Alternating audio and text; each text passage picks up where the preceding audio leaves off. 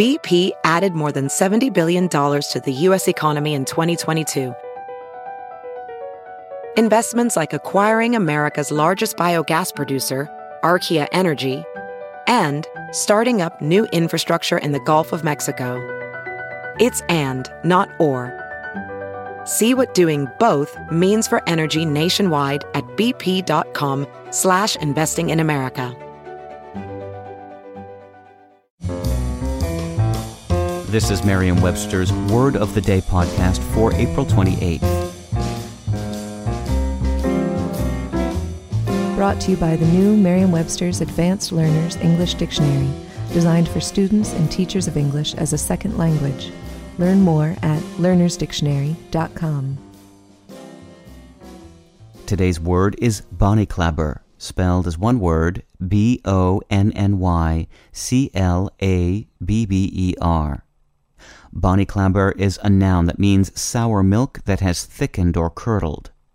Here's the word used from Christopher Hodson's 2012 book, The Acadian Diaspora. Robert Hale of Beverly, Massachusetts, washed up at the Sear Place in 1731. After a meal of bonnyclabber, a curdled milk dish akin to yogurt, fish, soup, and bread, he witnessed some of the family on their knees, paying their devotions to the Almighty. In Irish Gaelic, bainne-klabber means thickened milk. In English, the equivalent word is bonnyclabber. Whether or not this bonnyclabber is the bravest, freshest drink you ever tasted, as the English Earl of Strafford enthused in 1635, or would make a hungry person caper, to quote English poet Thomas Ward in 1716, it has been a part of country folks' diet for many a year.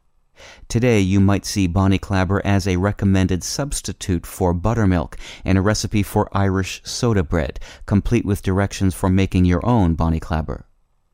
The American version of bonnyclabber, brought to U.S. shores by Scotch-Irish immigrants, often goes one step further in the thickening process to produce something more akin to cottage cheese. With your word of the day, I'm Peter Sokolowski. Visit the all-new learnersdictionary.com, the ultimate online home for teachers and learners of English. A free online dictionary, audio pronunciations, custom study lists, and interactive exercises are available now at learnersdictionary.com.